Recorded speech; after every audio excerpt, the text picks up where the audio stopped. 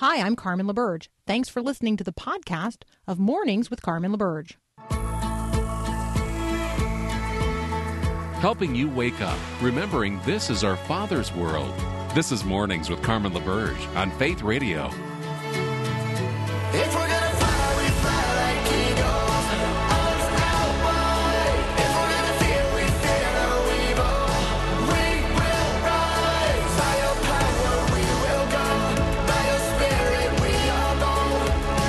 If we're gonna stand, we stand as giants. If we're gonna walk, we walk as lions. Well, good morning. It's hour 2 of Mornings with Carmen, and I'm going to begin with something that I don't think I've ever done, which is point back over my shoulder in the rearview mirror and say, if you did not hear the conversation that I had in the last episode there with Lori and Matt Krieg about their book, An Impossible Marriage, I don't know that I've ever had a conversation on air that I think is more important for the days in which we live. So I know you're listening to this hour of Mornings with Carmen, but if you would go and get the podcast at myfaithradio.com of the conversation that I just had with Lori and Matt Krieg, Krieg. The book is An Impossible Marriage. Let me just tell you, it's possibly the most important and redemptive conversation we've ever had on this program, which is saying a lot because we have a lot of those conversations. Okay, we've been talking a lot this week about what it means to be a Christian as a dual citizen, this nature of dual citizenship that we live in. We are indeed citizens of the household of God, co-heirs with Christ of the kingdom of heaven. This world is not our home. We know that. We are on our way home to the Father's house. But in the same way that Jesus walked out the reality of the kingdom of heaven right here in the midst of the kingdoms of this world, so too he charges us as his people to do the same. Like, that's who we are in the world. We are kingdom representatives, big K, of a big king, big K, in the midst of the kingdoms, little k, of this world, right? So we are invested with the Spirit of the living Christ. We now live as demonstrations of the kingdom of heaven in the midst of the world. That means that we represent the king. We make the kingdom principles known. But in order to do that, we have to know the king, and we have to know what the kingdom is like. Now, here's the good news. Jesus told us. God has revealed what the kingdom of heaven is like. Jesus actually started lots of sentences this way. The kingdom of heaven is like. The kingdom of heaven is like a pearl of great price. The kingdom of heaven is like a mustard seed. The kingdom of heaven is like yeast. The kingdom of heaven is like a great treasure. The kingdom of heaven is within you. Jesus said the kingdom of heaven is close at hand. In fact, it's already and not yet. So the kingdom of heaven is like the scattering of seed, he says in another place. Some takes root. Some that takes root flourishes. Some that takes root is withered away, choked out by the world. Some never takes root. It just snatched away. I mean, you get the, right? Jesus is talking about the kingdom a lot. And so reread the Gospels, look for the kingdom of heaven is like language. The king and the kingdom become more real for us than the realities that we face in a given day if we are people invested with the Holy Spirit, given over to the living God. And what a privilege it is to live as a representative, representing King Jesus, and a representative of the kingdom that knows no end. I love it. I love getting to do that every day. I hope you do too. I am looking forward to the return of the King. All right, Peter Kapsner is up next. He and I are going to survey some pretty interesting stories today. That's up next here on Mornings with Carmen.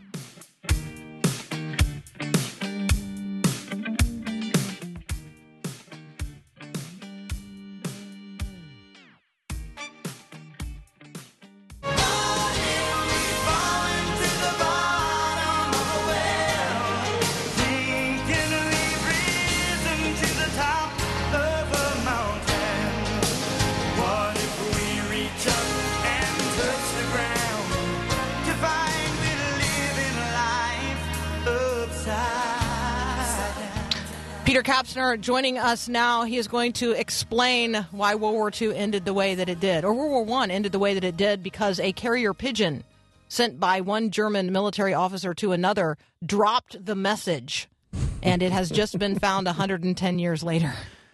This is really extraordinary, right? Okay, you are a military officer in 1910, and your system of communication is carrier pigeon, and you very dutifully write your message, and you roll it up, and you stuff it in a small aluminum capsule that you tie to the leg of a carrier pigeon, and somehow that carrier pigeon drops it over a field in northeastern France, and in the year 2020, some hikers pick it up.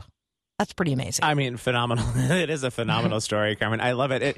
It actually, I mean, I'm turning 50 here in a couple of weeks. I expect big gifts from you and Paul for sure. But I'm old. The point of that is that we're going to let you come back. Thank you. All I got. The point of that is that I'm old enough to remember when we used to write letters, like what was on part of this carrier pigeon. And I remember when my wife Hallie was down in Mexico, I believe at one point, and I was here in the States. And when you wrote a letter, it would take 2, 3, 4 days to get somewhere. And I think what I love about that is we preserved some of those letters from back in that day. And when you see a handwritten note, like what was dropped here as part of this carrier pigeon, it kind of takes you back in some really authentic ways. You're not guessing about history. You may have to interpret history a little bit, but you have the actual data in front of you. It's not being interpreted or collated through somebody. I've got a friend of mine who's a curator at the Minnesota Historical Society here locally, and she talks about the treasures that she finds when just stuck in people's homes or attics or whatever that give us a sense of that history.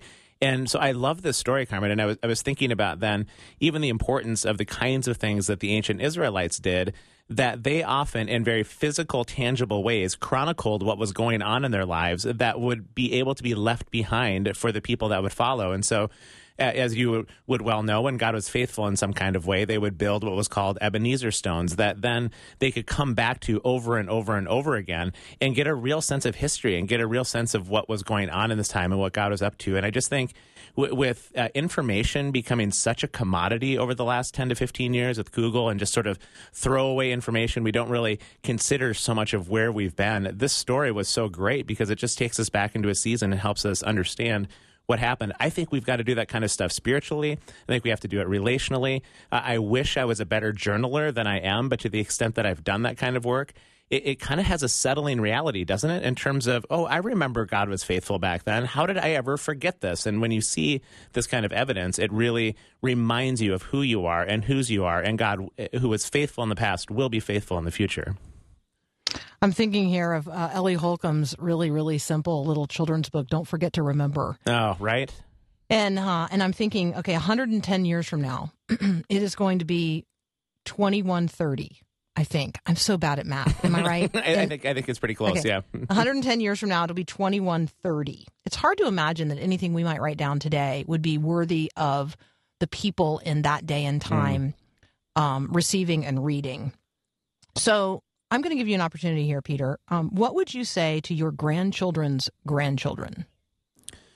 Yeah, boy, I think what you led with, Carmen, at the top of the segment, or the top of this hour before our segment, is something that has been impressed upon me so deeply, is that whatever else God's sovereignty means, and it means a lot of different things, but the thing that is most compelling about God's sovereignty to me is that God is, he is the king of a kingdom that really cannot be assailed by whatever else is going on in this world. And if you were to read history books in 2130 about what's going on in 2020, you would read about global pandemics. You would read about one of the major powers in this world, the United States of America, being so unbelievably divided. You would read about confusion in people's sexuality and sexual journey and identity. You would read about fractures among races. You would read about famines around the world. You would read so many difficult things. And yet, here's what I would guess, is that in 2130, it's still going to be true.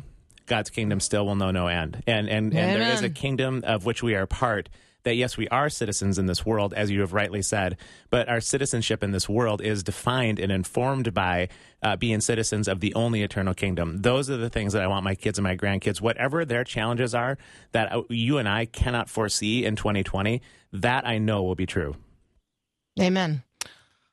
Amen and amen. All right, let's take a very brief break. When Peter and I come back, we're going to talk about a story that is literally cool. Literally cool. It's about boring into an ice shelf. Love this story. And finding there evidence of a biblical story. All right, that's up next here on Mornings with Carmen.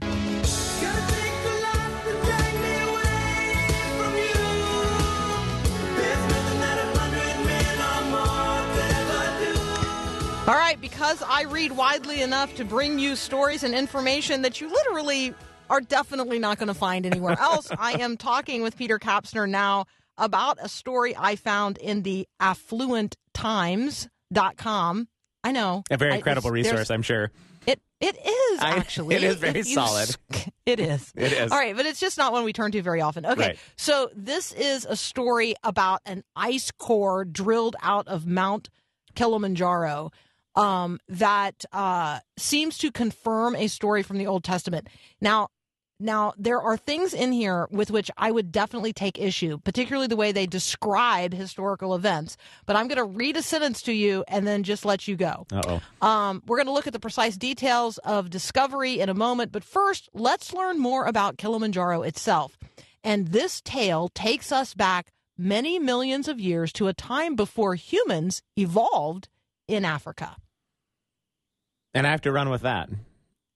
Wow. The story is about the story in the Bible that they think that they are confirming, and does not seem odd to you. Yes, there is some confusion there. It's a story about confirming a biblical narrative, and yet they are going to describe this as having taken place millions of years ago. Right. Before, There is some confusion there. Yeah, for help sure. me. Yeah, there are, without getting into the thorns of that conversation, there certainly are some Christian biologists and scientists that would suggest that a certain kind of reading of Genesis 1 and 2, staying faithful to the biblical text, allows for, millions of years. But that's an issue that's way bigger than we want to talk about this morning. But to your point, what they believe they found in the drilling through this ice of Mount Kilimanjaro was evidence of the drought that took place during the time of Joseph, roughly Genesis 37 through 50. So however you understand Genesis 1, and specifically in terms of time, you can trace the narrative of people back into Genesis 30. It's about 10,000 years or so to the time of Abraham. And so it is a little confusing for sure that they would say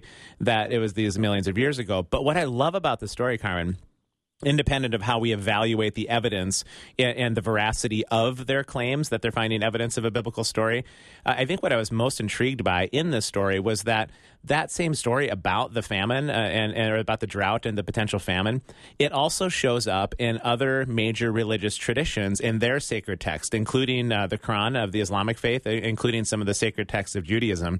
And that's where I get so compelled by the idea of being able to verify some of the stories of Scripture through a variety of different ways. But one of the ways is when other religious traditions or other secular traditions speak of a similar kind of event. And you see that with the Epic of Gilgamesh, which is a Babylonian tale of the flood. There's multiple flood stories out there. And so for those people who may be skeptical and say, well, the Bible is just a series of fairy tales, it's a series of fables, it's really compelling evidence when you read other takes on what happened in these global events at that time. And I love the story. It was fascinating to see the potential of biblical evidence. But I was telling you during the break, I'm always a sucker for these sorts of things. And I remember growing up watching In Search Of, and when they found fragments of Noah's Ark on Mount Ararat, I mean, I was all in. And of course, they were finding Sasquatch in the same episode, but I loved the evidence that was being found there.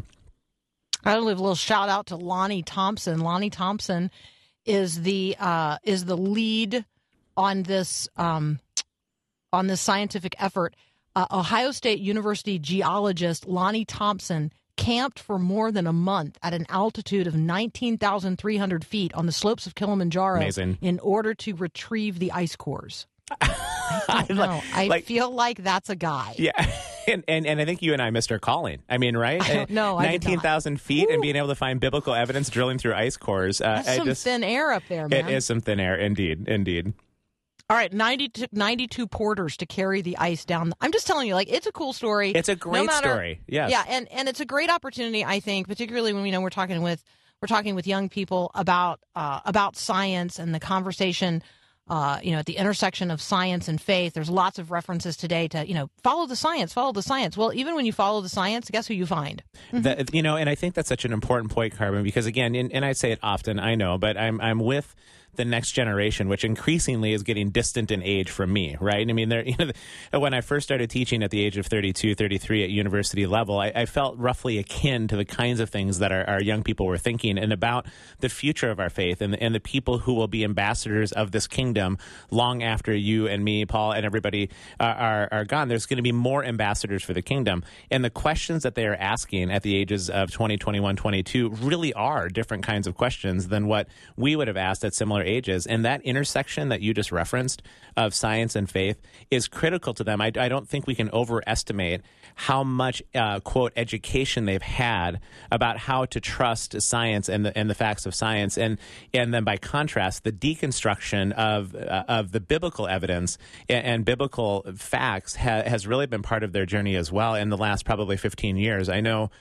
in my realm of Bible theology, there was a consistent and concerted attack against the veracity of Scripture over these last 15 to 20 years. And our young people really are the byproduct of that. And so there's sort of this inherent skepticism about the Scriptures as being, that was back from previous generations. We know much better because of science. And I think those two fields can come together in really beautiful ways. And some of my favorite classes that I've ever took or been a part of have to do with that intersection of science and faith. And you see how they really do begin to inform one another. And our young people need to be able to hear about that. All right, so the investigation into the ice cores shows evidence of a drought in Africa that started some 8,300 years ago, and it persisted for 500 years.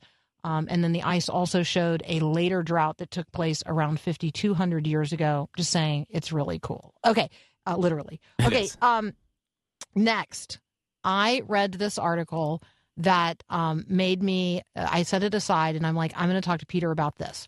So this article really provokes, I think, a fascinating conversation about baptism. I am not going to get into all of the theology related to the baptism of babies in this. Here's what I'm going to do. I'm just going to pose the question that this person posed to a secular, sort of like Ask Amy, if that's what it's called. Right. But just, all right, so here was the question. I grew up in a conservative Catholic family, went to 12 years of Catholic school, decided to leave the Catholic faith. My husband was raised in without a religious background. 10 months ago, we welcomed our first child, my parents' first grandchild. We have decided not to have her baptized, which is curious that there was even a conversation. And my family is very upset. So the grandparents want the baby baptized, and I would just like for you to address, like, and they're considering it. Like, I'm just like, what? Okay, yeah. Go. Yeah, and I know we just have about a minute, so I think this would be a great conversation for you and I to have an extended segment on. But I think what we see in that I think we could talk much more about is the evolution of theological ideas, even from one generation to the next. And when you study the history of the church and you see these key moments in historical times in which theology shifts, baptism and confirmation is one of those areas that we've seen a major shift in just from my grandparents' generation to the kids today. And it would be so interesting to mine that out a bit, because we do see fractures and concerns and families even falling apart over this theology of baptism, where just even 2 generations removed from the grandparents, the kids or the parents, they have a very different understanding of what's going on. Why might that be? What would be the factors that would go into that? I think it might actually help empower people to have these difficult conversations about these traditional and very important rituals in our faith. Yeah, and I think that it provokes a real conversation among those who come from traditions where babies are baptized. For sure. To really ask the serious question. There's no way these two people could stand up there and literally in good faith say, we're going to raise this child in the context of a believing community that at the time, of their, when God reveals himself to them personally, they're going to make their own profession of faith. There's no way these people could do that. For sure. Well said. Yeah. All right, Peter Kapsner, as always, thank you. We really appreciate it. Have a great day, man. Yeah, you too, Carmen. Thanks. We'll be right back.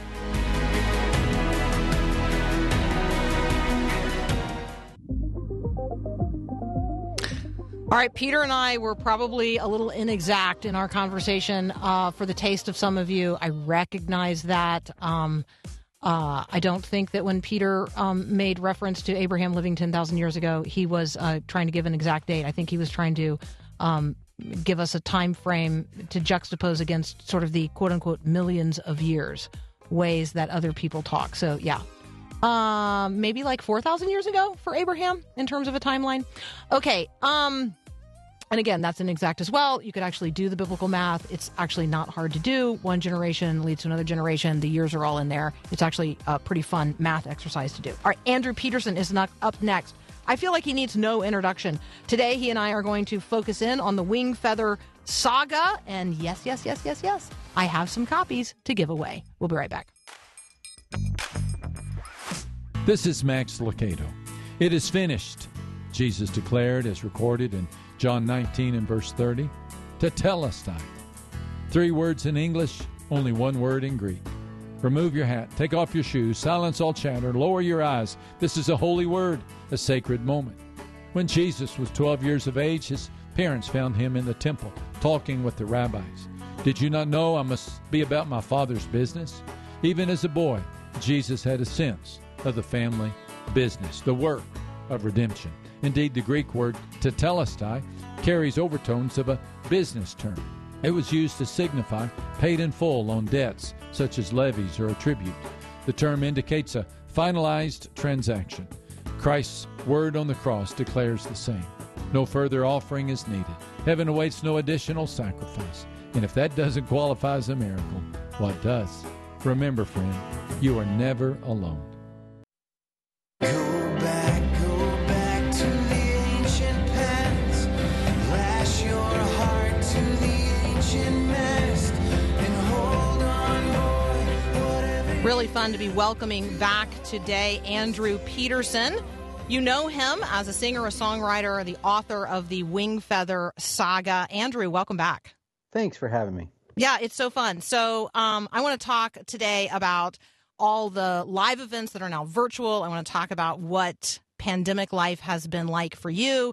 But let's lead off with a conversation about this kind of big news that the Wing Feather Saga series is now like this beautiful, I mean, it's just beautiful 4-book set. And it's come out in a really beautiful format. I know you were actually kind of excited to just see it on a bookshelf at a bookstore. So talk with us about what's out right now that's new for folks. Well, it's like every author's dream is that their books would last long enough for like a special edition hardcover, you know? Right. And so I'm still geeking out about it. I can't believe it. So the books came out, I think the first one came out in 2008, and I had started writing it about 5 years before that. So this is like a long journey for me. And one of the cool things about writing books as opposed to music is that books have like a way longer shelf life than music does, you know? Mm-hmm. Literally. Yeah. And so like I put out a record, and then about, a month later I start getting emails from people saying, when is your new record coming out? And so music just kind of like comes out, and hopefully it lasts, but not like books. And so it's been so cool to like have the book part of what I do kind of grow over the years. And so when Random House agreed to release these books in hardcover, it gave us this cool chance to redo the covers and to fill them with new illustrations. And so it's just like the 12-year-old kid in me is freaking out. It's so fun. So 12-year-old kids, that's kind of a good group to talk about. Let's actually talk about who this series is maybe being most appreciated by, because you actually know that. You have a lot of evidence. Kids write to you all the time about this. So just for people who are completely unfamiliar with the Wing Feather Saga, introduce them to it. And then, I'm just going to tell them it's a 4-book series. It's amazing. And I have copies to give away. You can text the word book to 877-933-2484. So Andrew, tell us about the Wing Feather Saga. So I wanted to write books before I got into music. So when I was in high school, music was kind of your fallback. Yeah, which is a terrible fallback, isn't it? I was way into comic books, and I read fantasy novels when I was a kid and loved movies, all that kind of stuff. And then music became the thing that I felt like God had called me to. But the whole time I was doing music, in the back of my mind, I was like, I've just got to know what it feels like to write a big epic fantasy novel, the kind of book I would have loved when I was a kid. And so when my kids were probably 5 or 6 years old, I read the Narnia books to them, and that was what did it. I was like, okay, I just have to do this. I have to know what it's like to fight my way through create a story. world. I mean, because you create a whole world.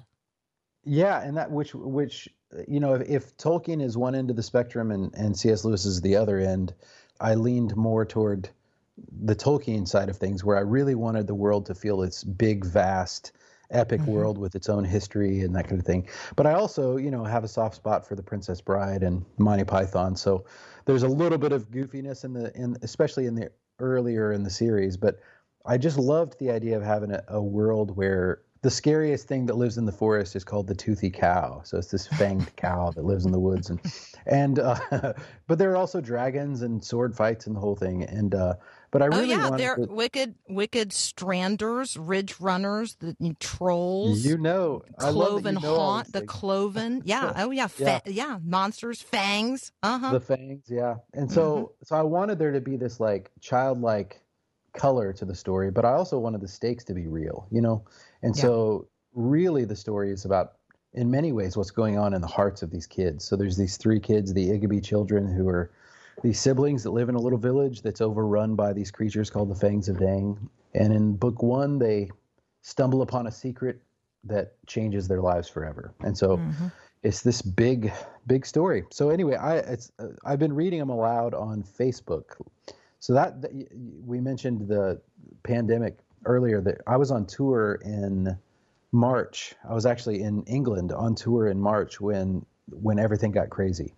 And like I remember one day, I think we were in Glasgow, Scotland, when we realized that the borders were about to close and we had to come home. And so we just had to cancel the tour, came home. But at the time, like a lot of people, I think we were like, okay, this is going to be about a month of craziness.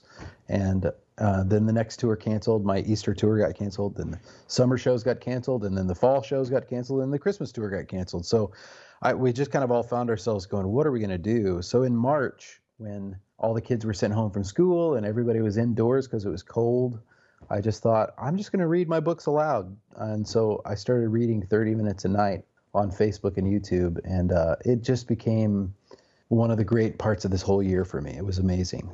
There were so many families tuning in. So you guys can still enter into that on Facebook with Andrew Peterson. You can also check out the entire Wingfeather Saga series and extra maps and artwork, a pronunciation guide, which you will need, coloring pages, all kinds of cool stuff at wingfeathersaga.com. So Andrew and I are going to pivot our conversation a little bit after the break. So let me just say again, if you're interested in the drawing for the Wingfeather Saga series, because we actually have sets of all 4 books. And so you can text the word book to 877-933-2484. Andrew Peterson and I will be right back. Be kind to yourself. Be kind to yourself.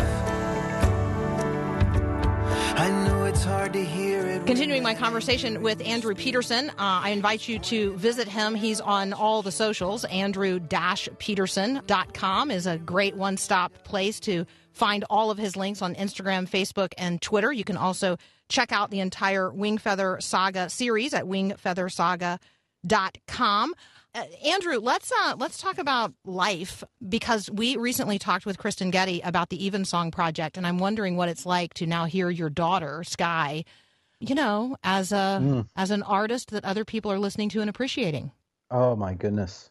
I don't even have words for it. It's just one of the best things ever. All 3 of the kids are flourishing in creative ways, and they actually all got together. One of the cool things that happened because of lockdown was that they were all stuck at home, more or less, because Aiden, you know, they closed the campus at Lipscomb. So Aiden, our oldest, was home. Sky was still finishing up high school. Asher lives a few minutes away. And Jamie and I kept telling them, you guys need to make a record together. You guys should make like a sibling album, because Sky has released a few EPs. Asher's been producing records. Aiden's like the guy who, he's mainly a visual artist, but he kind of like sits in his room and writes, you know, these brilliant songs. And then he's kind of got this weird, fascinating to me thing where he doesn't really feel the need to share them with people. He doesn't like to be on stage really, but he's writing these amazing songs. And so it adds to his intrigue, I think, a little bit. And so anyway, they said yes. So the kids kickstarted a record. They named their band Wake Low, Wakelow, which is named after that big storm thing that came through Nashville. It was called a Wake Low system. And so anyway, they released that record, and then the Gettys invited Sky to sing on one of their, a few of their songs actually. And so, man, it's just the best thing. It's the best thing. I can't tell you how many times my wife and I have just bawled, like boohoo cried, watching our kids using their gifts for the kingdom. So that makes you and Jamie like empty nesters. Like yeah, baby. Yeah, as of about 2 weeks ago. Yeah, we dropped Sky off, and we were talking to Aiden about it. He was asking what it was like, and we were like, the fact that right now, at least, the kids they're all doing great. I have no illusions that life is going to be perfect for them. But in this little narrow window of time, each of them, they're just kind of like doing their thing and working hard, and they're healthy. And so we're just, what that means is that Jamie and I have this freedom to go guilt-free, go out to lunch as often as possible. So Absolutely. And the thing, like, I remember we dropped Sky off at school, and Jamie and I went and got lunch somewhere, and it was like $20. And we were like, oh my goodness, you mean we can eat out for $20 instead of whatever the 50 was that we had to pay when it's everybody? So, and the nice thing is that Jamie and I actually like each other. We have been married for 25 and a half years now, and I'm so thankful that she still likes hanging out with me. And you're still like you've not lost your creative edge. In fact, it seems to be like finding ever new wonderful expressions. And you're also so generous of spirit and adept at cultivating an emerging generation and others around you. So I'm interested to know, because your community, your writing community, your creative community is so collaborative, and you've expressed that and you've shared that with us. But in a pandemic, like, what's that been like? How has that part of your experience morphed? It's been really tough.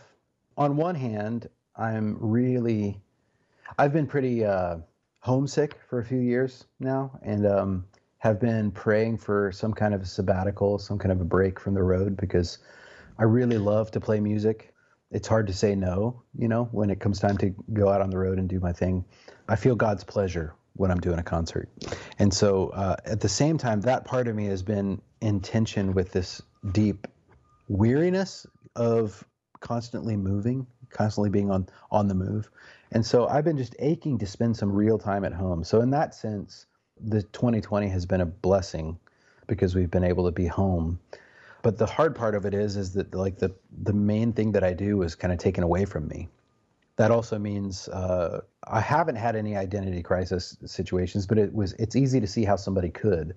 Like if you identify too closely with what you do, and what you do is then taken away from you, who are you, And so I haven't struggled with that, because thank goodness I outgrew that several years ago.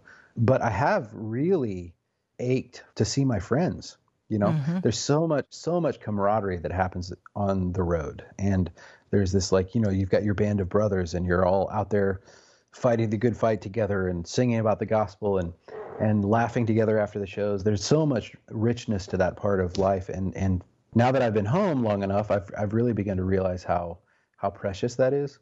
I'm missing it. But the Rabbit Room, which is a ministry that I'm a part of, we've been doing our best to pivot and provide, resources for people, and we hosted it. We had to change our conference to an online conference. The team cooked up the most wonderful interactive online thing you can imagine. And so there have been little, Band-Aids sort of, it's not like it's replaced the in-person community, but it has made it a lot easier. So I'm wondering, Andrew, because you're referencing there Hutchmoot, which you did as a homebound thing this year. Is Hutchmoot, is that something that people can still actually like avail themselves of in a digital form, or that was sort of like you were in the room or you weren't? So yeah, the Hutchmoot stuff was available for a short time, but like there's so much content that we're going to be like teasing out on the website. I think there were 24 hours of content. Lectures from people, concerts, all kinds of like cool discussions that were happening, and from everything from like, C.S. Lewis to food. Great conversations about, God and creativity and all that kind of stuff. So yes, there's all this content that we're definitely gonna continue to share with people. But that's kind of what the Rabbit Room is. It's just, there's a page full of resources, and just. It was one of the cool things about the lockdown when that happened. So many families who weren't homeschooling were suddenly, their kids were home from school, and they were trying to figure out how to use their time since they couldn't leave home easily. And the Rabbit Room, we had a staff meeting. We're like, oh my goodness, we are so perfectly positioned to serve people, because we have books and music and online book discussions and all of these resources that the Rabbit Room could give to people. And it was just a joy to see. So much fun. Okay, so if you want to check that out, go to rabbitroom.com. Andrew, I've got one more question for you, and thank you again so much. Such a joy to talk with you. I have heard you say to aspiring writers and other artists, self-expression is dead. That really the creative effort has to be about serving the people who are like in need of a point of entry into glory, like a way of touching that which is holy, and that's really all of this creative energy is poured into us that we might pour it into points where other people can access it. Talk a little bit about that, because I think that a lot of people imagine that producing art of any form is really about their self-expression, and that's not really what it's about. Yeah, I think that you'll run out of gas really quickly if your main goal is just to express yourself. And I would say too that if your goal is to leave a mark on the world, then that's like a snake eating its own tail too, because it's self-glorification. I really think that art at its best is a way to love people. It's a way of giving of yourself, laying down your life for the sake of another. That's when art is at its best. And ultimately, obviously, that your hope is that it points people home, that it points people to Christ. There's this great C.S. Lewis essay, and it's about bigger ideas than what I even know how to explain. But the illustration is called like the illustration of the tool shed. He describes like walking into a tool shed, and it's rusty and old, and there are holes in the tin roof, and that there are these beams of light coming down, through, and the beams of light are illuminating the dust motes, and you can see these beautiful beams kind of falling on the floor. He's like, the beams of light are beautiful, right? But what you really want is to go and stand in the beam of light and look along the beam. And when you do that, then you can see outside of the tool shed at the trees and the blue sky and the sun. And I think that's one principle in the Rabbit Room that we talk about a lot, is that we do want to draw attention to good albums and books and the work that people are doing. And those things are all good. Those are all beams of light that are beautiful to behold. But what we really want is for those to be ways for people to come and stand in the light and look along the beam and see that there's this other world, to see the source of the light, the source of the goodness and the beauty. And so I think as an artist, that's in my opinion, if you're a Christian and you're an artist, that like you want to do more than just illuminate the motes of dust. You want to provide an arrow that points to Jesus himself. And so I think the way to do that is, and I would say the way God does it, is through longing. C.S. Lewis talks about, if I find in myself a desire that nothing on this earth can satisfy, then the most logical explanation is that I was made for another world. I think part of the point is to pay attention to those moments when your heart is feeling tugged with this longing, this dissatisfaction with the world as it is, this yearning for a world that is remade, for bodies that don't die, for community that isn't fractured, for, a city that is holy and beautiful and brings glory to God. All of those things, I think art is one of the ways that God has given us to not just teach us something, not just to entertain us or to give us pleasure. Like all those things are good. They can be good. But ultimately, it's what's on the other side of it. That's the real power of art, I think. Well, and Andrew, I think what you've just articulated is the sort of the substantial reality of hope. Hope is not something that's just mystical or ethereal or even imagined. It is real. It is substantial. And yeah, it's on the other side of what we experience right now, but it's real. It's real. It's real reality. Andrew Peterson, thank you, thank you, thank you. The Wing Feather Saga is now available in a beautiful 4-book hardcover set. We want you to encourage you to check that out. If you are interested in entering the drawing for the copies we have, text the word book to 877-933-2484. Check it all out at wingfeathersaga.com. You can also check out Rabbit Room. You can check out everything Andrew's doing. Andrew-Peterson.com. Good one-stop place to check all of that out. Andrew, thank you so much. Thank you, Carmen. Good to talk to you. You too. We'll be right back.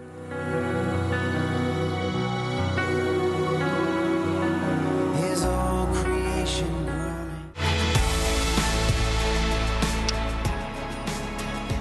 So I'm actually loath to share this headline with you, but I feel like if I don't periodically point us and direct us to remind us to pray the news today, where people are living in particularly tragic situations. I feel like I need to alert you to the crisis in Mozambique. It is escalating, and some of the things that we have seen over the course of recent decades in terms of the use of machetes to eliminate entire villages. Apparently, that is now what is taking place in a northern province of Mozambique.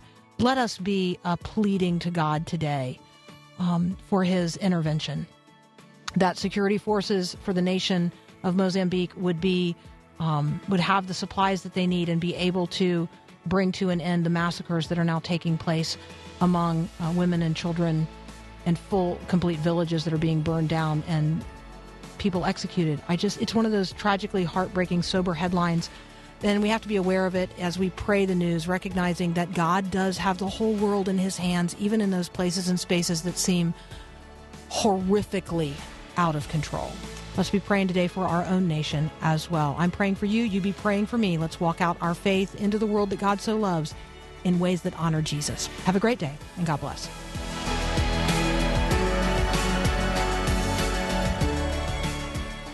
Thanks for listening to this podcast of Mornings with Carmen LaBerge from Faith Radio. If you haven't, you can subscribe to automatically receive the podcast through iTunes or the Google Play Music app. That way, you never miss an episode. It's also available anytime at myfaithradio.com.